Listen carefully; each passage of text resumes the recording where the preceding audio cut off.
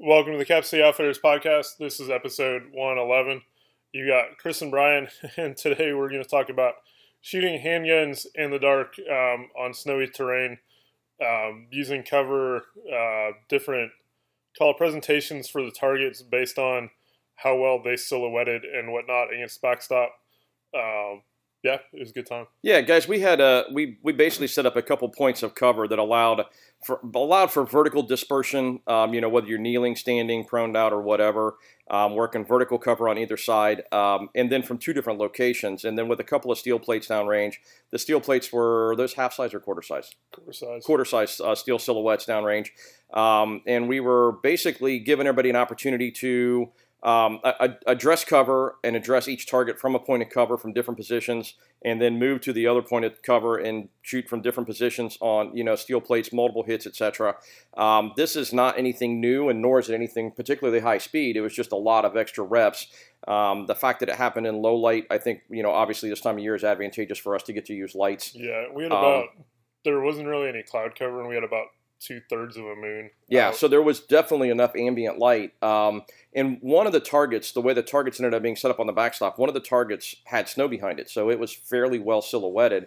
The other target was not. But it was also painted a weird color. It had been pink or something like that. Yeah. So anyway, so both targets were I would say were no light seeable. You could see them with no light. The choice to use, a weapon light to ID that target to confirm that it was a shoot target. Obviously we're not painting guns on them or painting threat on them or anything like that. But the targets were very visible.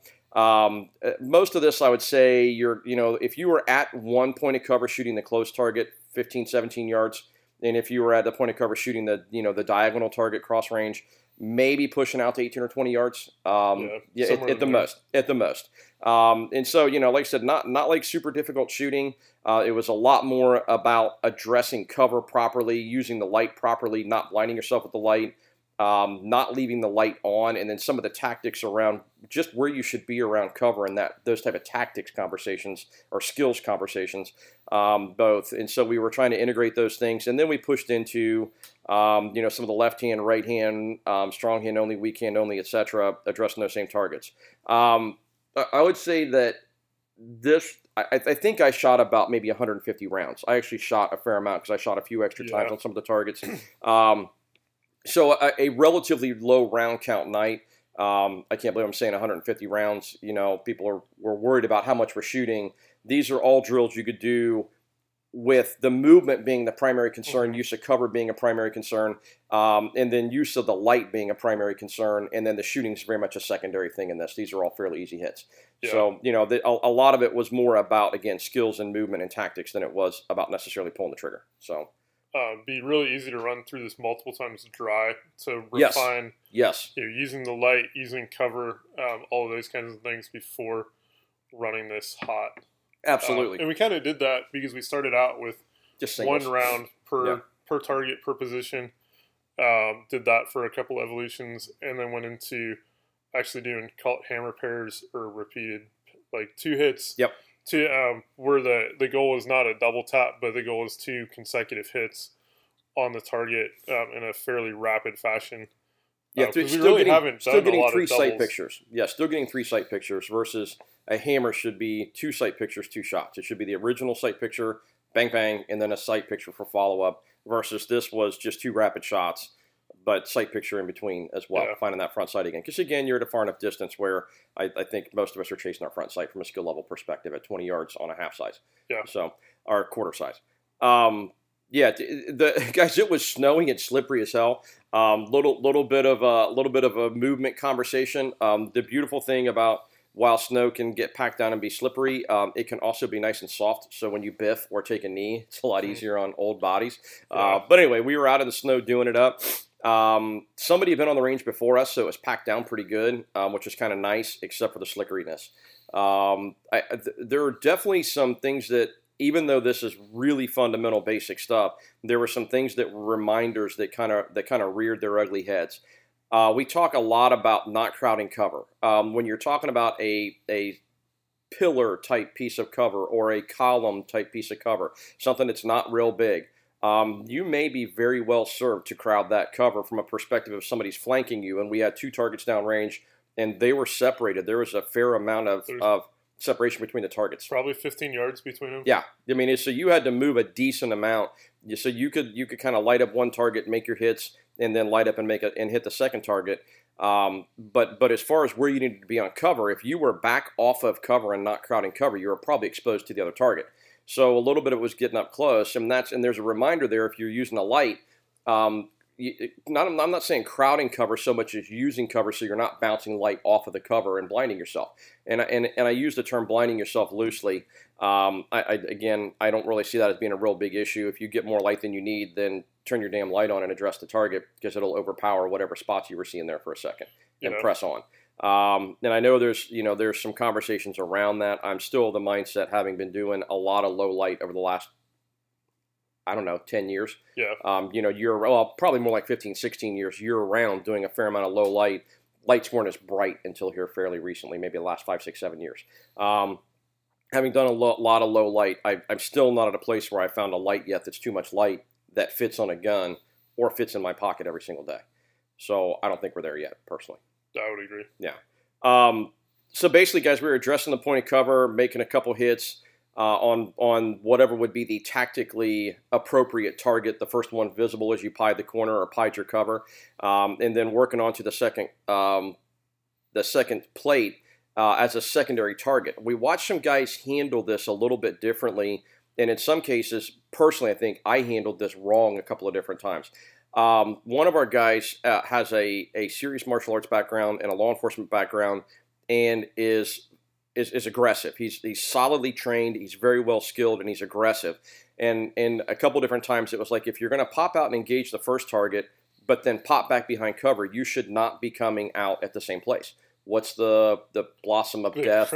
Crimson blossom of death. There you go. From There you Pat go. Mack. Yeah.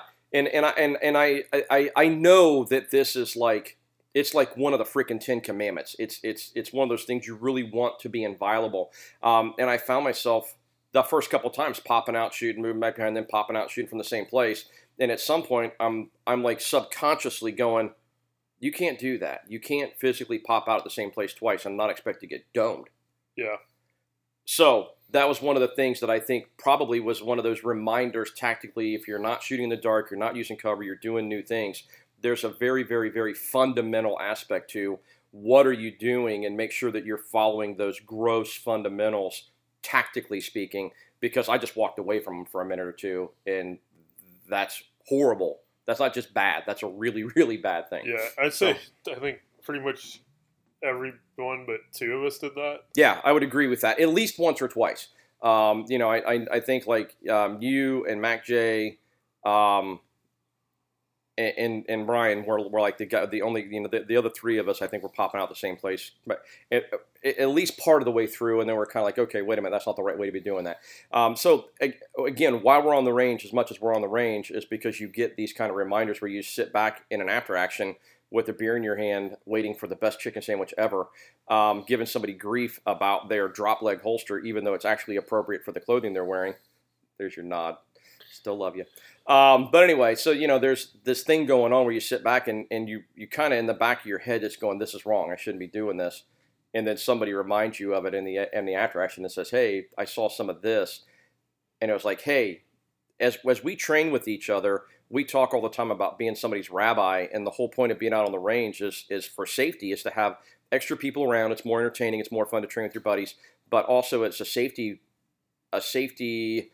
presence. Someone's there with you to keep an eye on what you're doing, make sure you're doing everything correctly. But then also from a training perspective, to be the guy who says, hey, you just went out from cover twice in the same place.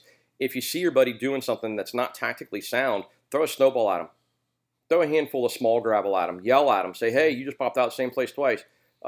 Crimson blossom of death. I can't say that fast. I don't know why. So I want to do my crimson blossom of death, like pat back, but it's not coming out right. So anyway, so those were just a couple of things that popped up around this that ended up making what was a really, really simple, fundamental, good reps training night turned into a, just kind of jumped into that without enough thought.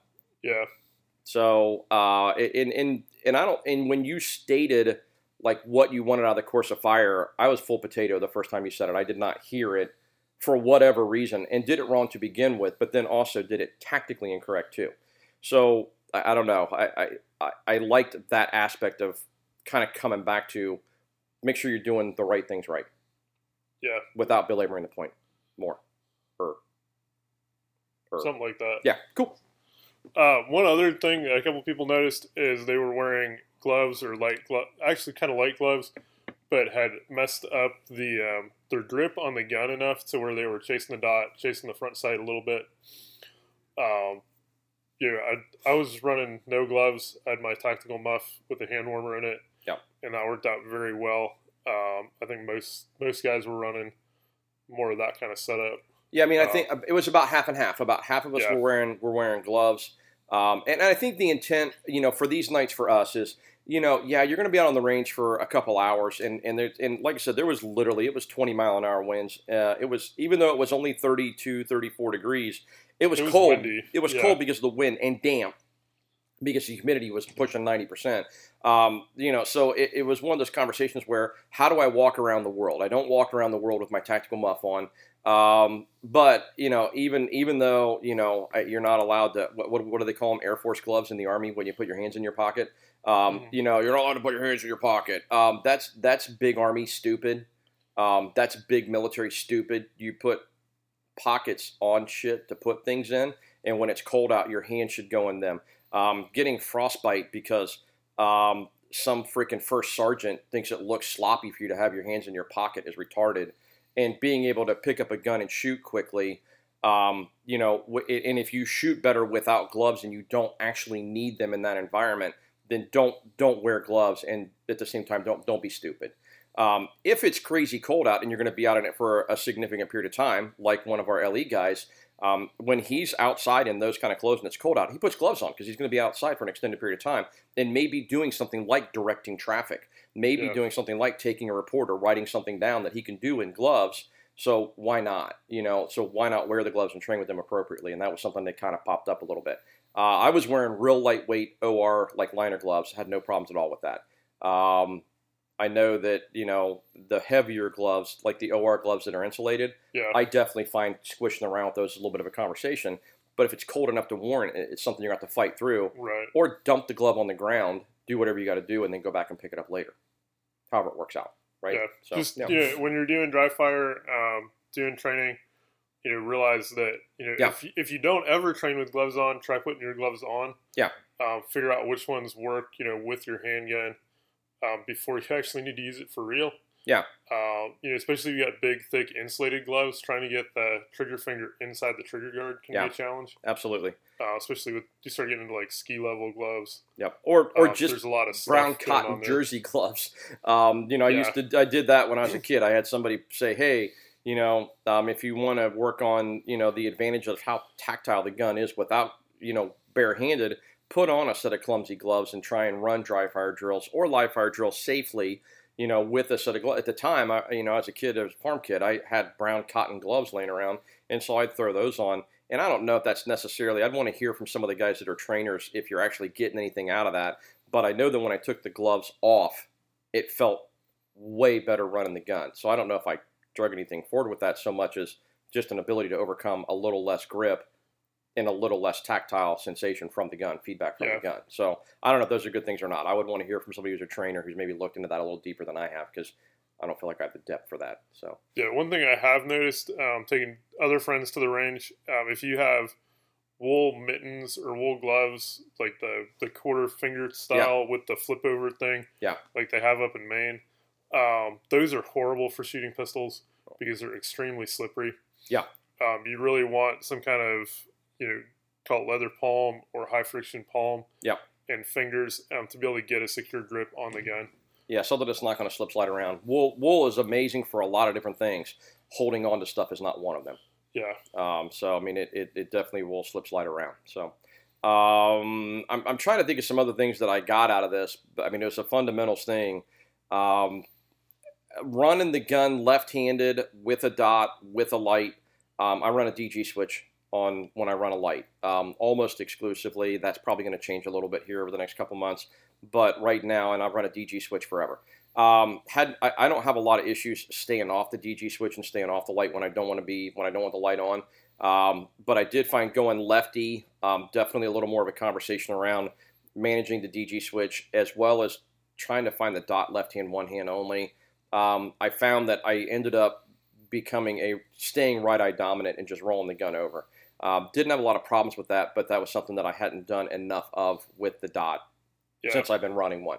And the reality check is I don't know that it was necessarily any slower than just running iron sights left hand, one hand only because I've got a tritium front sight on the irons or tritium front sights, and a couple times I found myself not using the dot, just using the irons because that's what I picked up first, going left-handed. So there's a big nod for if you are running a dot optic on your handgun, having suppressor height sights as backups. If you're in that weird position, sometimes most of that was like off a knee or kneeling. So it's a little bit odd in the snow because I think I was like kind of in a hole with one leg and not with the other. So kind of a contorted body position. But I found that when I brought the gun up and the dot wasn't exactly where I wanted to find the front sight, chase the front sight, squeeze the trigger and go on, and it was really no big deal. So, yeah. I was running a G17 with the Holosun 507 CX2 circle dot reticle. Yeah. And found that with the two-handed presentation, it was right there when I wanted it. Yeah. Single-handed presentation, I need to do some homework. A little less so. Yeah. A little less so. Yeah, we had another friend that his experience. He's been working a lot. 100 press outs a day. Working to get better with presentation with a dot. Yeah. And he's like, I just got to keep doing it. There's the reps and the presentation with the dot so that it comes up where you want it versus having to kind of circle the gun around to pick up that dot. Becomes important. Yeah, one of the and I can't remember where I heard this, so I'm going to apologize, but I think this is a Jedlinski thing, Modern Samurai Project thing. Yeah. But one of the tips, one of the like kinesthetic reminders is bringing the back plate of the slide up to your nose and pressing out, rather than bringing the back plate of the slide up between your eyes and pressing out, because the optic sits just a skosh higher. And so that was one of the things I remember hearing, and like that visual aspect of getting the gun up and out and getting it maybe just a little lower than you're used to on your press out. It just takes some reps, I think, and once you're there, you're there. And then from a standpoint of, if you do go back to irons, when you press out, it's real easy to pick up the idea that the gun's a little lower than normal, and as you drive into the shot, bring it up to where it needs to be and go on. I don't feel like I'm losing at my skill level, which is not phenomenal. I don't feel like I'm losing anything going back and forth between the two. I feel like I'm probably losing more going from the irons to the dot until I'm used to it and running it for a while than I am going back to the irons. So all the guys out there, that bouncing around thing is really, I don't think it's that big a deal, personally. Yeah, I would agree. Yeah, so, and the reality check is, I still think you should know how to use your irons. On a rifle, there's always a conversation about that. The irons are your backup. Knowing how to use the dot is probably a lot bigger deal with a rifle than it is with a pistol. But, that's just me right now. Maybe that'll change at some point. Yeah, I will say, everybody that was running a dot very much enjoyed running their dot on their handgun. Yeah. On that target that was in front of the nice, clean snow background, for most of the night, you really didn't have to light it up with a light. Yeah. Especially with the dot, it was just like, oh, there's the plate. I can put the dot on it, and I can hit it with no problem. Yeah, and even the other target, the nice thing about the dot is you're not focused on the front sight. You're focused on the target, and you're superimposing the dot on the target. So even if you had poor contrast coming onto the target, you could still follow like the vertical post up and make the shot. So there were some things that presented itself like that. Again, I don't think the dot's necessarily. I think it's a great addition to any gun, just like it is on a rifle. But I don't think it's necessarily the be all end all or a necessary thing. But I do think it's an advantage. I don't know if I'll go as far as force multiplier, but I think it's probably a force multiplier even. Yeah. So So I mean, like I said, there were definitely some things like that popped up. That's it. Just every time I shoot the dot after not doing low light stuff, especially, and then going into low light, I'm always reminded that, man, I really, really like the dot. Or anytime you get into shooting B8s and stuff like that, it's like, okay, this is almost like cheating. And if you ain't cheating, you ain't trying. And if you're not first, you're last. All those phrases, good Lord willing, give it 110%. Yeah. So all those things from Bull Durham or whatever. So yeah, cool. Yeah. Yep. I would say lights. Pretty much everybody's running X300 ultras. Uh, Maybe one or two guys had a couple guys running 507s or or not 507s, TLR7. TLR7As. Yeah, we got a couple guys running TLR7As. I honestly, at those kind of distances, 30, 40 yards and in, I don't think the TLR7A is any disadvantage at all. It's a lot of light. It does what it's supposed to do. It's got a good hot spot with a fair amount of spill. At about 30 to 40 yards is where you start seeing it kind of peter out. You start losing that hard contrast on targets and the ability to ID things quite as well. I know that as we got back, we did the walk back and got back to 40, 50 yards, all of a sudden there were some folks struggling. Yeah. Having said that, I don't think I turned my light on until we got back to 40 yards. I believe you are correct. Yeah, so that's how much contrast there was on that plate. So, and honestly, I don't know if the light would have been helpful or not. So, because I totally mashed the crap out of the trigger at 50, so that's embarrassing, but it happens. Yeah. So takeaways: use cover appropriately. Don't cheat yourself on the training. Do the things you know you're supposed to do. Don't poke out from the same place twice. Don't expose 3/4 of your body, even if it's allowed in IDPA. Run the light appropriately. If it's small cover, get close to it. If you don't want light splashing back off of it, get the gun up next to the cover and use it appropriately. And then when you start doing other things like moving, be careful with the gun. Try changing. I still go back to your port position, that high port. Temple index, I don't care. Nobody gets all bent about temple index. Temple index probably has places, and it's probably one of those things I'll use situationally. But I just find that high port being extremely useful almost everywhere and allows you to move. So that was something I, went back to because I tried a couple different things moving from position to position because we had enough reps, and the port just seems to keep you balanced and keep your vision open to what you need it to be doing. So, well, so moving from the cover positions were probably 15 yards apart. Yeah. So not really big enough of a distance to get to a full sprint. Yeah. But enough of a distance that trying to move with haste was important. Sure. And we mentioned it was slippery. Yeah. Yeah. So having being with the gun at high port, so trigger finger high up on the slide. Yeah, even into the trigger, injection port if possible. Gun pointed in we'll call it a safe direction. Yeah. Because not pointed at anyone. Yep. Or anything we did not want to destroy. Yes. You just got a very balanced kind of natural movement position. Almost how you'd be if you were running. And it makes a big difference. Yeah. Allows you to use your upper body to kind of compensate when your feet slip a little bit. Sure. Well, and like a couple of times I tried, doing sole or doing something, depressed muscle. And I get that in certain environments you have to do that depending on what the range rules are and stuff like that. But in this case, the ability to move with the gun in that position was just reiterating how much more natural it is. And again, then we talk about weapon retention and things of that nature too. I don't know. I just see that as superior to trying to do the Sewell stuff. I mean, I think Sewell gets misapplied in a lot of cases, and I think this was probably one of them. I felt like I was able to move, so I was digging that. So, yeah, like I said, a lot of I don't think there was anything like anything like holy cow, I learned something totally new. It was just back to that whole fundamentals. Crap, I'm not doing it right. Mental note, and that was my takeaway for the night, which was something very, very simple and fundamental in my opinion. Was just a reminder of it. Yeah, being able to execute on the basics to perfection, cold and on demand is really important. Yeah, I mean, I really there were more misses than there should have been, especially with this group, but there weren't that many misses. We got a group of guys who, in general, shoot pretty impressively, and I would say that if the misses were people trying out some different things or doing things a little bit different just to see how it works, especially lefty and stuff like that. And again, those misses were super close misses, I'm sure. Or a lot of times they were, can I hit the dark target? Call it the dark target. Yeah, with no light. Without the light on. Yeah, without the light on. Yeah, and I do think there's some wisdom in that. I mean, at some point, if you can ID a target, you're at a good point of cover, and you've got eyeballs on somebody, and that person's shooting at you or shooting at somebody they shouldn't be shooting at. There may be something to be said. I think there's maybe something to be said in a very small set of circumstances that you may not want to give away your position by blasting them with that light. Having said that, there's the argument about it's free and you want to confirm that target every single freaking time. And sometimes putting yourself at risk to do that means that's part of being the good guy. Yeah. So be better. Be better than the bad guy. Mm-hmm. So, yeah. I will say on that point, everybody was really good about, flipping the light on, taking their shots, and then flipping turning it the light off. back off. Yeah. Or if the light stayed on, it's because we were now searching, continuously engaging that search for the second target. Or driving hard into that second target. That mentality of I already paid for the real estate.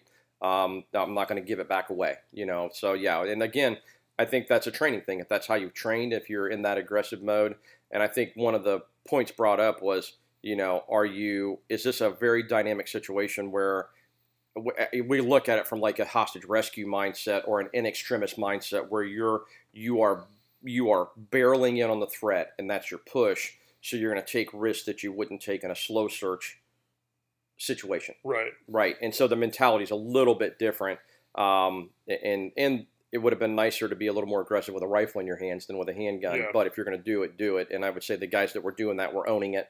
They were making the 2 shots and then moving really quickly and making the next 2 shots and not taking their sweet ass time pie in the corner with the light on. Right. Yeah. Which to come back out in the same place pie in the corner without the light would still have been bad because I did it. Really rankles me that I did it. Sorry, I'll stop there. Cool. So the other thing, having enough contrast to be able to see most of the target, you could really get the gun oriented. Yes. And oftentimes aimed on the target with the light off. Yeah.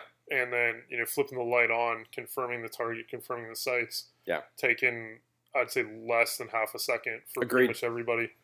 Yeah. Is like light comes on, bang, bang, light comes off. So knowing the switching on your lights, whether that's the DG switch or am I using the momentary on either the 7A or the X300 Ultra? Yeah. Knowing the switchology on your light is important. Sure, absolutely, and I didn't see anybody struggling with that aspect of it. I think everybody's got that pretty squared away. I will say that there was a nod again. Talking to Mac J. Running a tritium front sight only and not being, he's got enough muscle memory or muscle index or kinesthetic awareness, whatever you want to call it, to have the gun in a really good position before he blasts that light and not be too concerned about it. That's one of the reasons that I still really like 3-dot sights. I can line up the sights before I do anything with the light.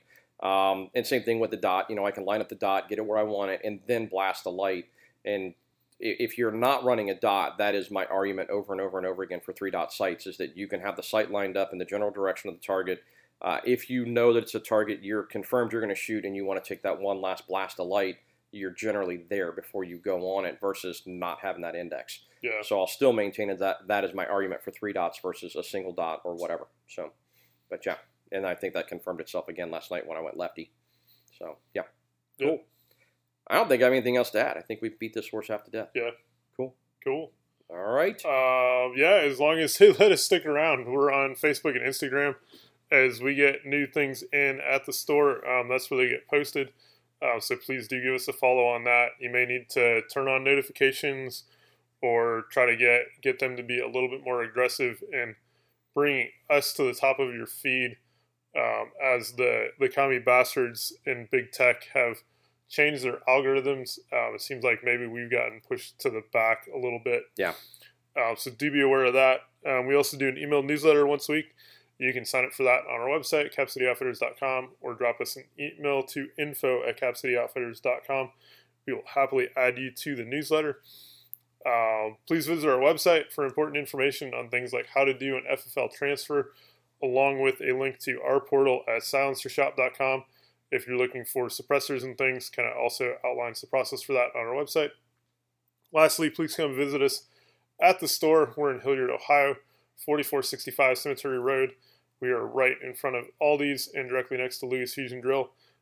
Be aware we are running hours 10 to 5 Tuesday through Saturday, and we are trying to keep it, somewhat manageable from a crowd perspective so that we can social distance and do all the things to keep Daddy DeWine happy. Yeah, if you peek inside and all the mini mics are occupied, then maybe give us just a minute. So, and if you stop in, you know what that means. So, thanks for tuning in, guys. We'll see you soon.